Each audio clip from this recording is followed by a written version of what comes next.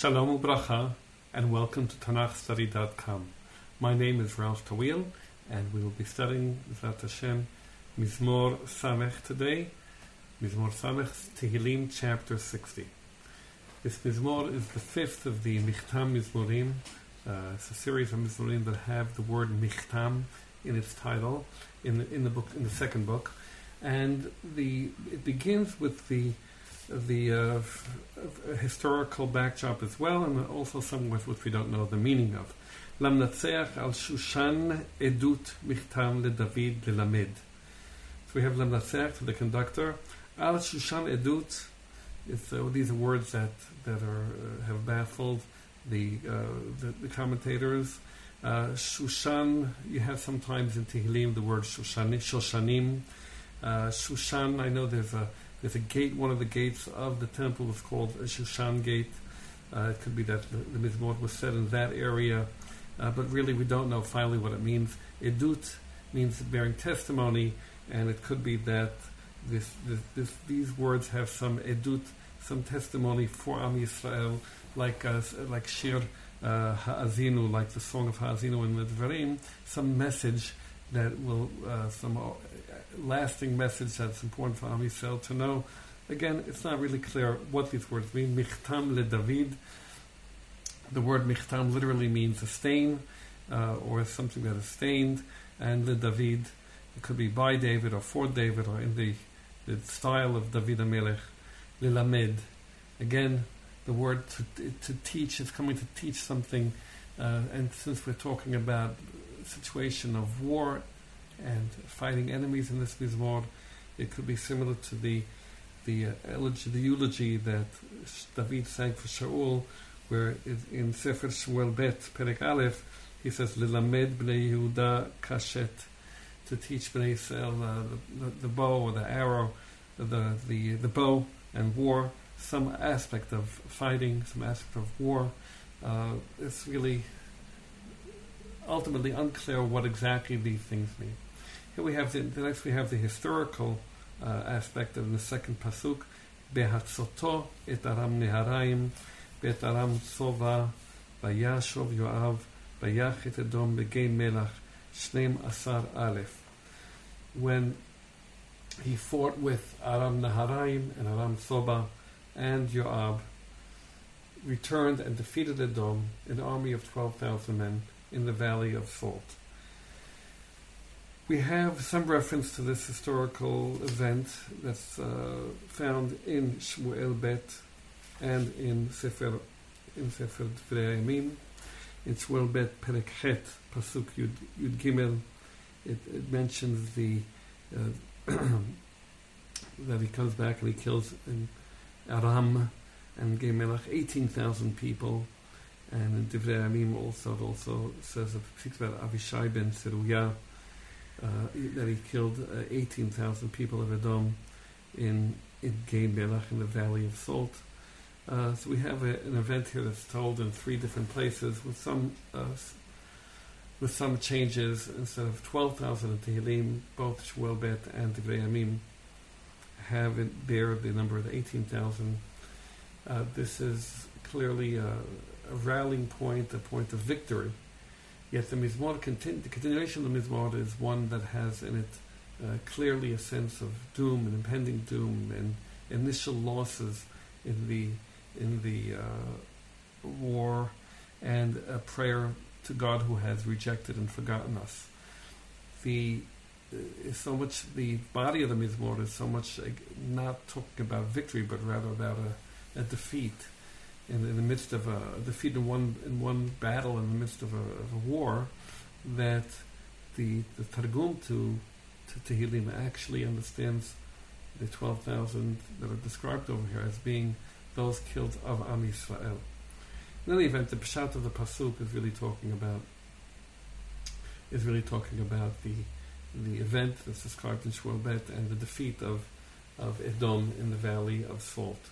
This could be a reference to the area around Yam HaMelach, very known for its saltiness, around the Dead Sea area. Now we get to the body of the Mizmor. Elohim zenachtanu, ferastanu, anafta teshovev lanu. Hirashta eretz pechamta, refa shevarea kimata.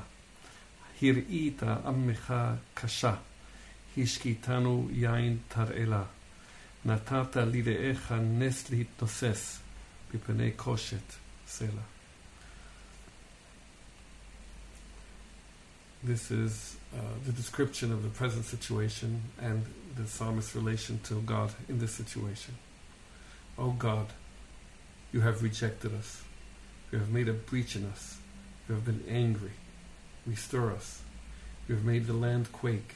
You have torn it open, mend its fissures, for it is collapsing. You have made your people suffer hardship. You have given us wine that makes us reel. Give those who fear you because of your truth a banner for rallying. Selah. Clearly these words contain in them a description of a very dire situation, and at the same time begging and imploring of God to have mercy on us. And the feeling is one that of rejection, of anger, and one that the feeling of distance from God, or God being angry at us. And that is the reaction to the adversity that the psalmist is facing. He's facing a situation where he feels like the whole world has been in upheaval, that the world has split open, and Bnei Yisrael is suffering. He knows that it's all coming from God, and he knows that all the things that are going on can only be controlled by God and not because of the enemy, and therefore his turn is to God, who has in this point rejected him and rejected Am Yisrael.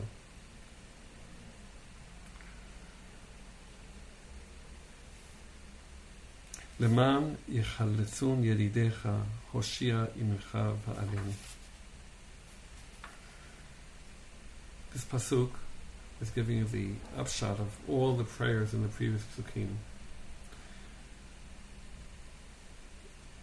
The previous pasuk said, give those who fear you because of your truth a banner for rallying, that those whom you love might be rescued. Deliver with your right hand and answer me. The psalmist, at this very low point, does not remain dejected. In fact, his approach is to think about the prophecies and the words of God that are promised triumph. From here to the end of the Mizmor, we have is quoted also in Mizmor Kufchet. Apparently, this is an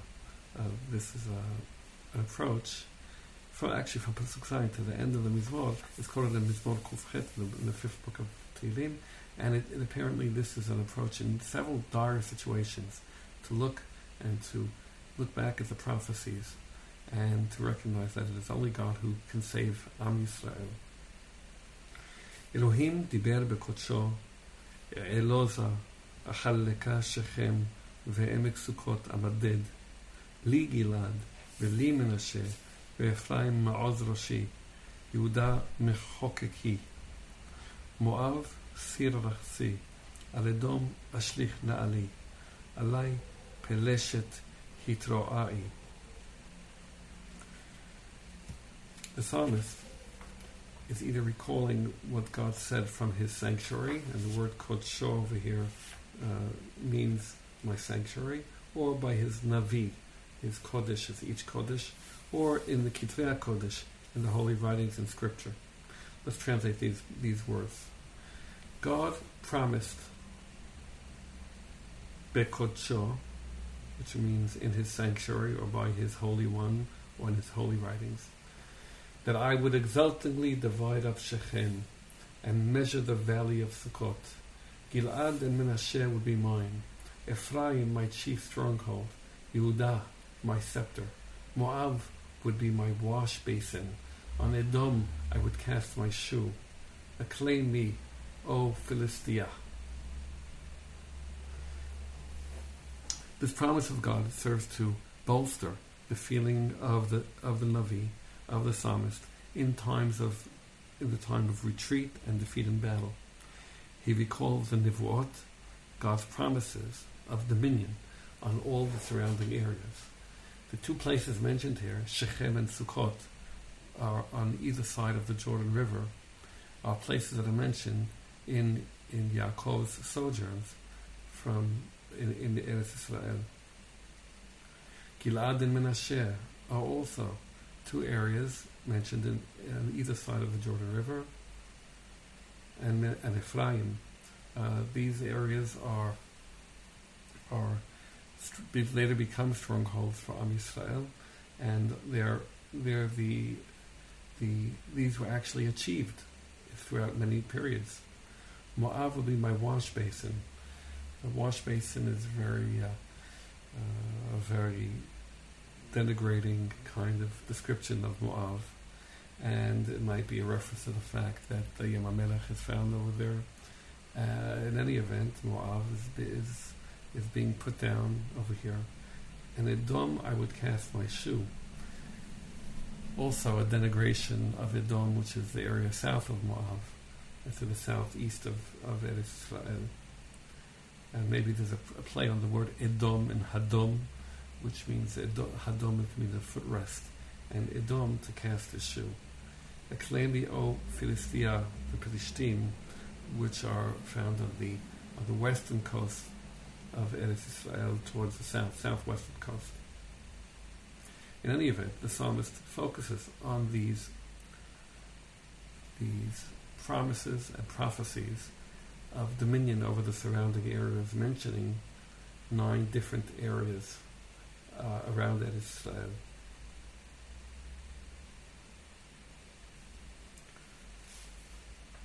The psalmist returns to his present situation, one in dire need of God, and he says, Mi yovileni ir matzor, mi nachani ad Edom, halo ata Elohim zelachtanu, v'lo tetze Elohim b'tzivotenu, hava lanu v'ezrat mitzar, v'shav teshuat adam, Elohim na'aseh chayim, hu yavu tzarenu.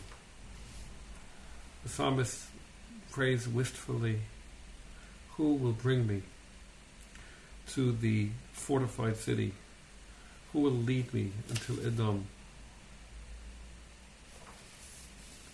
Because, however, you, God, have rejected us. God, you do not march with us, with our armies. In any event, the feeling that God is not with them is overcome by his prayer, the psalmist's prayer, that God do come out with them. Grant us your aid against the foe, for the help of man is worthless. With God we shall triumph. He will trample our foes. The psalmist knows that even the present state where God seemingly has rejected them, rejected Bnei Israel, knows that only through Hashem, only through God is there a possibility of triumph. And therefore the psalm closes with a prayer, a dire prayer to Hashem, even though despite the rejection, will come through and defeat the enemies. Rashi has an interesting approach to this Mizmor, and he sees it as a reference to the impending battle with the Romans, that the Romans in time of Beit Sheni ended up destroying the temple and defeating Am Yisrael. From this we can get the idea that possibly this Mizmor is referring to defeats that happened later on in Jewish history after David HaMelech, and exactly which time it occurs is not really clear.